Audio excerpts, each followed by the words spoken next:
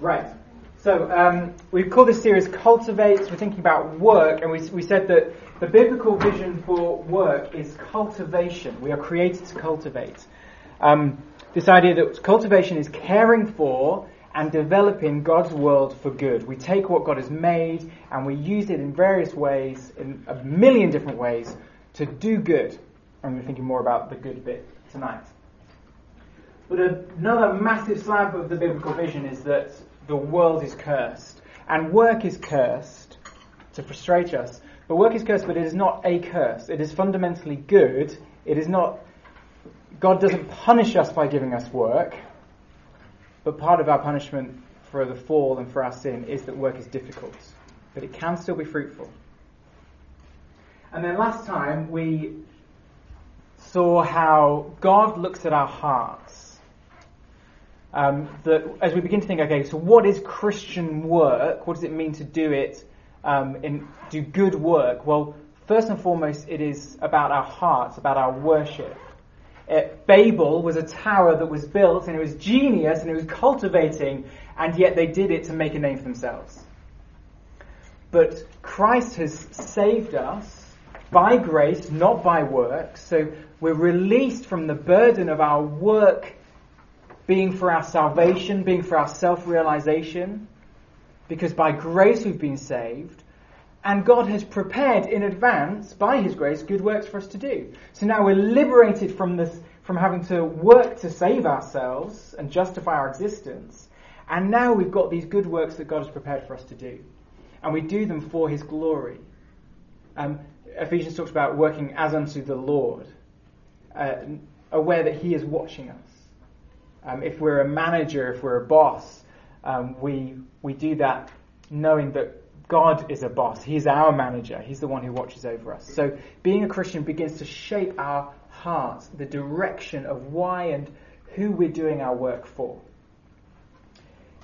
Tonight, this kind of part 2 of that really, we're thinking about this, being skilled to love. So we've got that, the arrows thing is, okay, now we're doing it for God. We're working for God, the chief cultivator. And now, tonight, we're going to bring other people into the picture. Okay, we want to do it for God, but how does our work relate to other people? That's what we're thinking about tonight. Now, a common feeling that Christians can have is that our work maybe has less value than maybe what we might view as more spiritual work or jobs, like being a missionary or something like that. And we look at people maybe in full-time ministry or evangelists, and we think, well, are we just filling the time? Is our work of lower value? Certainly a conversation I've had with a few people. So our big question tonight is think about what is good work? What is Christian work that is valuable? So like I said, last week we thought about the heart and how good work in God's eyes is done for Him. But tonight I want to focus on not just our hearts, but what work? What work is good Christian work? How's it valuable? And the answer, the big thing, is love. It's all about love. We use our skills, our roles, whatever they may be, in employment or not employed, our work, to love others. Now, I often think that, when the Bible talks about love, I'm like, oh, love, it's all a bit like, very nice, and a bit wispy and a thin kind of concept, love. But I've become more and more challenged by the Bible, particularly in preparing for this, that to love is a rich, thick, deep concept that permeates everything about the Christian life. So God's will for your life, your vocation, your job and your time is loving. So, first point, as we think about that tonight, is that the Bible calls us to live a life of love. Turn to Ephesians chapter 5, please. Thanks, Andrew. Live a life of love. Ephesians 5 on page 1176.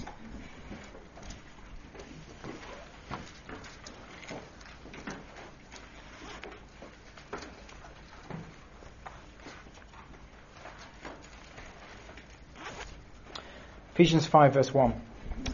Follow God's example, therefore, as dearly loved children, and live a life of love, just as Christ loved us, and gave himself up for us as a fragrant offering and sacrifice to God.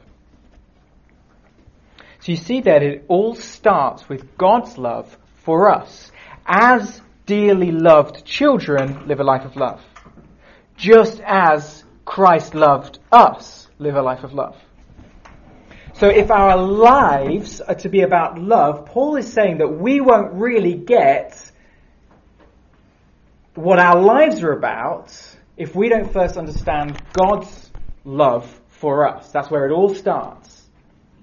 So we're all here and we all want to know, how do we work as Christians? How do we use our lives well? The absolute foundation is what God has done for you. You'll never be able to understand God's will for your work before you've stopped and taken hold of the gospel. Christ loved us. How did he love us? The cross. He gave himself up for us. Why did he do that? Well, to be a fragrant offering and sacrifice to God. That is to turn God's anger at us into the smile of a father. That's the gospel. That's the love of Christ. Okay, so what has that got to do with work? Everything. Because it's when you realize that you are fundamentally a dearly loved child of God that you can then go and live and work wanting to love others. Loved so you can love. We've tasted Christ's love. We've personally experienced something that is just impossible not to want to give away as well. Imagine if Ewan really offended me. Might not have to imagine that hard. But, he called me a pansy southerner or something. I'm from the north, so I'm really offended. But I'm nice. I'm going to forgive you. Now, wouldn't it be awful then if someone offended Ewan if he refused to forgive them, having been forgiven by me? That wouldn't make any sense. Well, have a look at verse 32 of chapter 4, just above. It says, "Be kind and compassionate to one another, forgiving each other, just as in Christ God forgave you." We've received such kindness, such forgiveness, such sacrificial love. Wouldn't it be awful if then we lived a life of selfishness and not forgiving and not loving? That just wouldn't make any sense, would it? When you've received so much love, it melts your heart. It gives you an example to go and share what you've received. Do you see? We've been loved, so we live a life of love.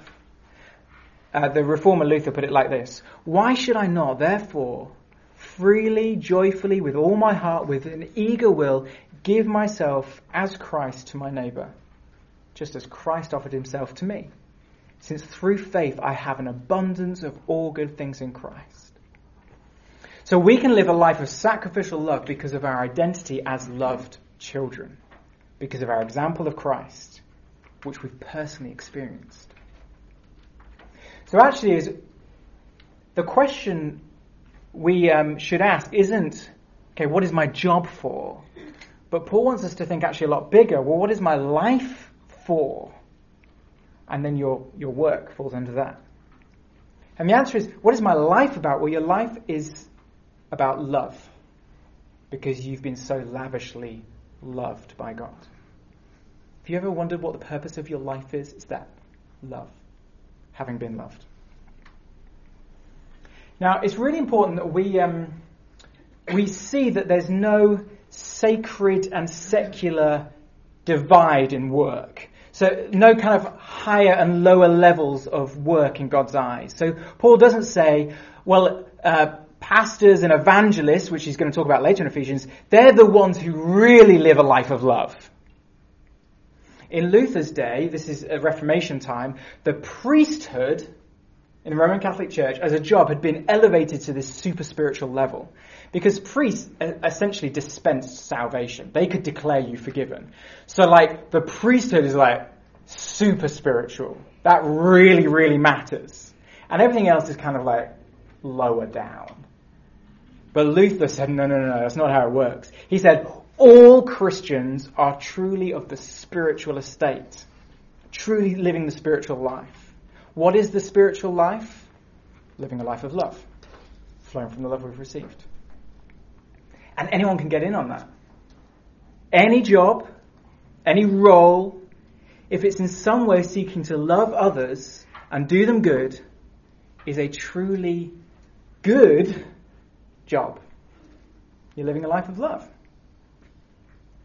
All Christian vocations have the same value. God loves us, so we live a life of love.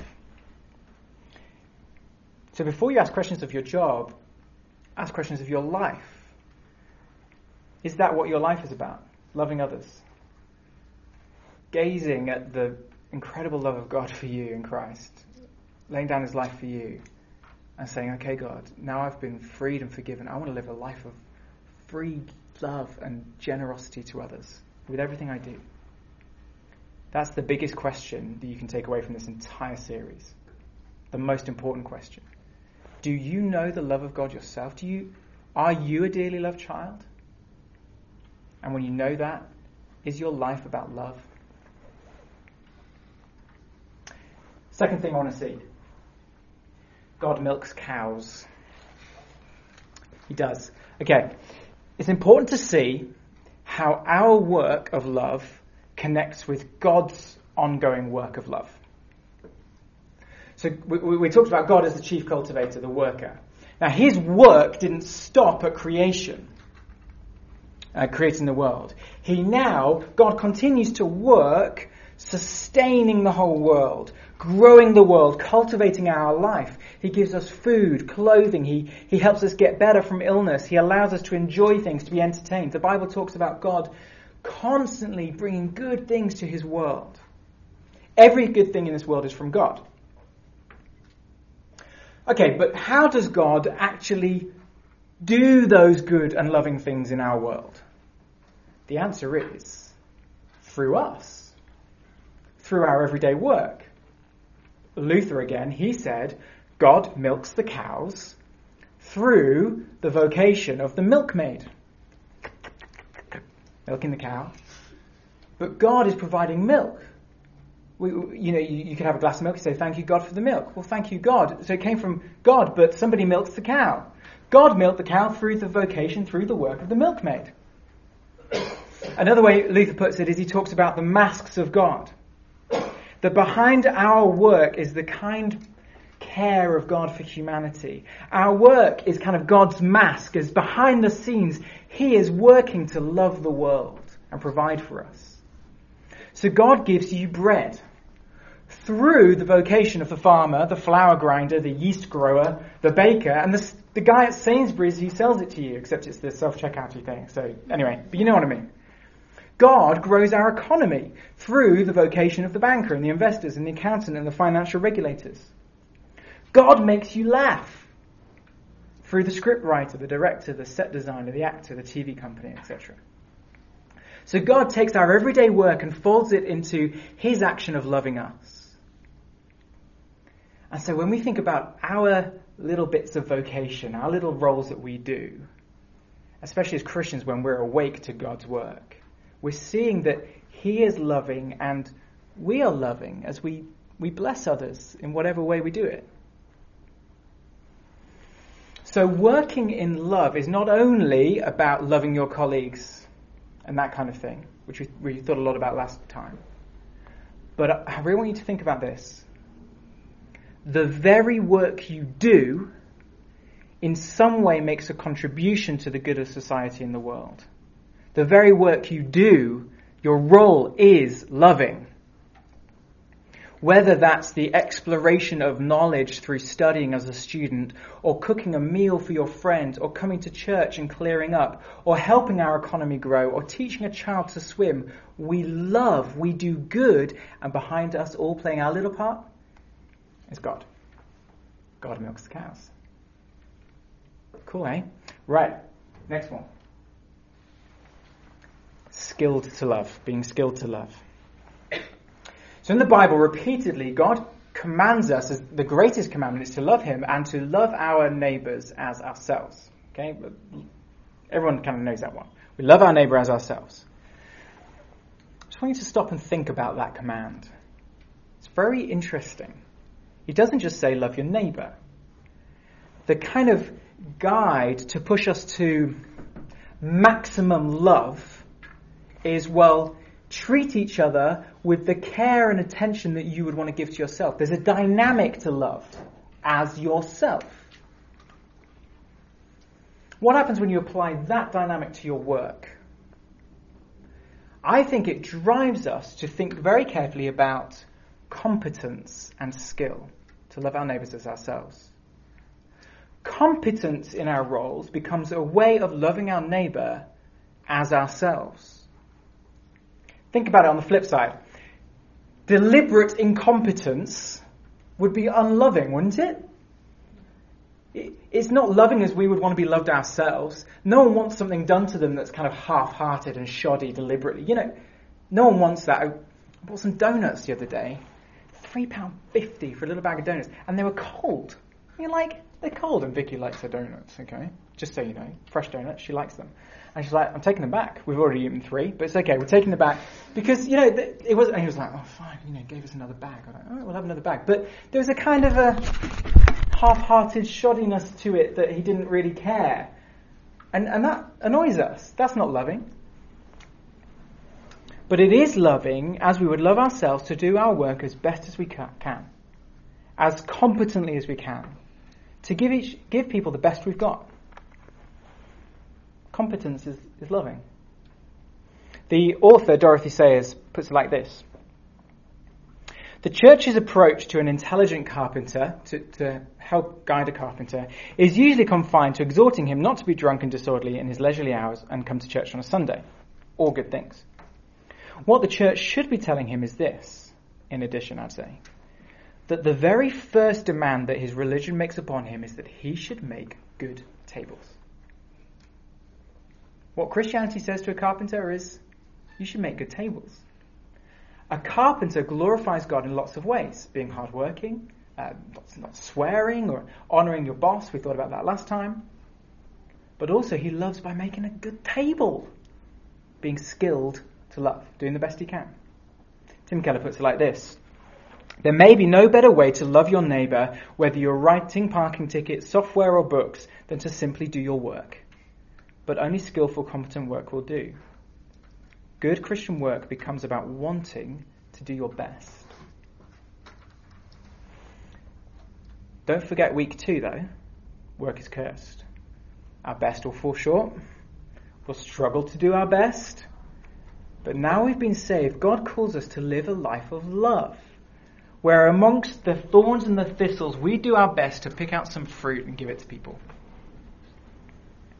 So each of us, in our different ways, can develop skills of kinds. They may not feel very impressive or significant, but each of us has and can nurture competence, which we can use, in whatever measure we have it, to do good to others. Whether we're paid to do it or not, we can love with the best we can do. Competence is loving. Now I just want to say, as a side thing, where does evangelism sit in all of this in terms of loving others? I think it's right for us to say that evangelism, telling people about Jesus, is the supreme act of love. To seek to share the good news with people so they can enjoy the eternity of life with Christ and escape the horrors of hell. That has got to be our kind of supreme desire for people to hear that.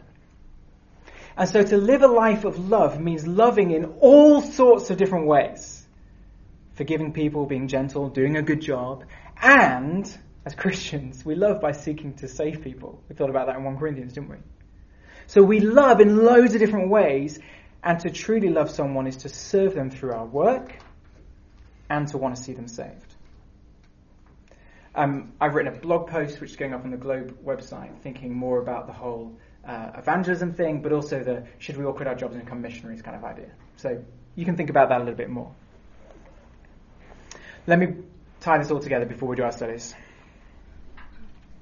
What difference does all this stuff about working well to love, what difference does it make to maybe the question of our choice of work? Tim Keller again. Actually, I'm going to put half the quotes on the screen for you. I'm just going to read it a little bit first. The question regarding our choice of work is no longer what will make me the most money and give me the most status. The question must be, how with my existing abilities and opportunities, can I be of greatest service to other people, knowing what I do of God's will and of human need? That's the kind of big question to ask of your roles in life. How, with my existing abilities and opportunities, can I be of greatest service to other people, living a life of love, knowing what I do of God's will and of human need? Now, there's a very important thing I want you to notice there, that this will be different for different people. Notice it says, with my existing abilities and opportunities. Because we've all got different skills and different abilities and different opportunities. Some of us have health challenges and things like that, which means we can't all do the same work or even the same amount of work. And that's okay. That's okay. That's the beauty of the freedom that God gives us. There isn't in the Bible a list of jobs that are kind of super spiritual, and if you do these ones, he's just going to be really disappointed in you. This is a really liberating vision to say, in some ways, the question is quite simple. God wants you to ask yourself, ask of your capacity, ask of your individual abilities, what can you do to love others the most? That's the question we ask. What can you do to love others the most? Now, it may be that this is challenging to you. It may be that you can do more, can be more loving with your time, more loving with the choice of work that you choose, given your abilities and skills. Don't be scared of those challenging questions of how can I love better and more where I am, or maybe in a different capacity. These are good questions. But we start with this. We've been immensely loved by Christ, and now he calls and empowers us to live lives and to do work that is as loving as possible, which I think is an exciting vision. And he helps us do it. So let me pray, and then you're going to spend some time chewing this over in your small groups. Let's pray. Lord God, we want to thank you for your love for us. Thank you for Christ, that he gave himself in sacrificial, painful love for our good, to bring us back to you, to forgive us for all the wrong we've done, to rescue us from hell, to give us heaven, to give us you, and this new purpose for our lives, to live a life of love. Lord, thank you that you give us all dignity. You treat us all with equal dignity and care as your children. There's not one of us in this room who can't live a life of love and use our 9 to 5 in whatever way to love others. Lord, push us and prod us where we need it. Affirm us and comfort us in what we're doing where we need it. I pray now that we'd really help each other to think deeply about this incredible vision to glorify you by being a blessing to the world around us. In Jesus' name, amen.